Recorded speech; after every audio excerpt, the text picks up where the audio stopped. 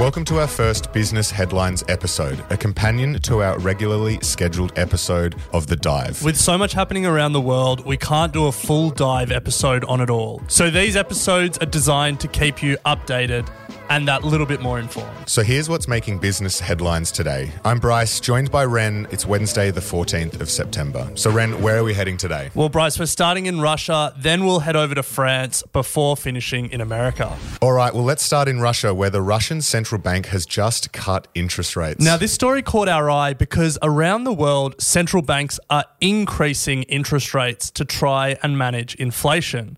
But Russia's central bank has gone the other way and cut interest rates. And they've been cutting for months. After Russia's invasion of Ukraine, interest rates were at 20%, but now they're at only 7.5%. So, Bryce, I guess the question becomes, does this mean inflation isn't an issue in Russia? Ren, not at all. Inflation is at 14%, but that isn't the only problem Russia is dealing with.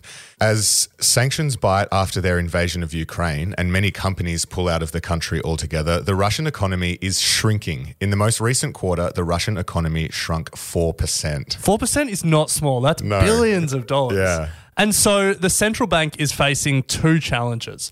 High inflation, which would call for higher interest rates to slow down consumer spending, and a slowing economy, which would call for lower interest rates to encourage consumer spending. The central bank has opted for the latter and is trying to stimulate the economy with lower interest rates. Now, this comes as China and India put pressure on Russia to end the invasion of Ukraine. And if those two superpowers can't convince Putin, hopefully his failing economy can convince him to bring his troops home.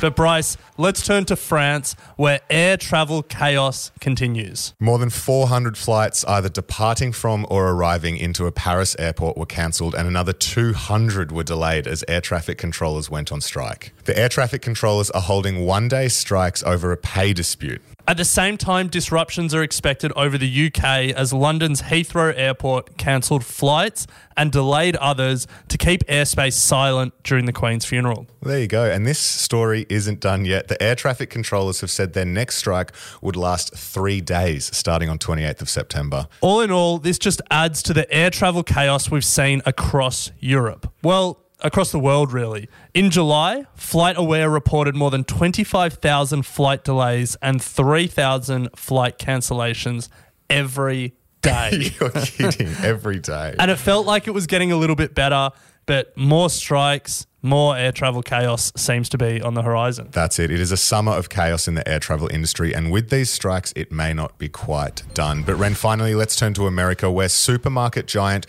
Wegmans has had to cancel a trial of new self-checkout technology due to theft. Yeah, Wegmans was trialing a phone app that allowed you to scan items as you shopped and check out on your phone. And while the supermarket chain hasn't revealed how much theft they saw, it was enough to end the trial. No surprises there, Ren. And in news that doesn't surprise anyone, theft from self-checkout is not new. A study of retailers across Europe and America in 2016 found that self-checkout had a loss rate of about 4%, which is more than double the industry average. And when we say loss rate, that's a euphemism for theft. Theft, stealing. In 2018, Walmart trialled similar technology. They also cancelled that trial due to theft. The retailer to watch in this space is Amazon. They have created Amazon Go, which doesn't rely on customers to scan their own items. Instead, there are cameras and sensors everywhere that automatically update your cart as you take things off the shelves. All I'm taking from this, Bryce, is that we can't be trusted to check out our own groceries. That's it. Now, they're the three headlines that we're covering today, but we always want to end with a fact of the day. So, Bryce, our first headlines episode, which means our first fact. What is it? What's our fact of the day? Ren, it is $3 billion. That is the estimated market value of outdoor retailer Patagonia.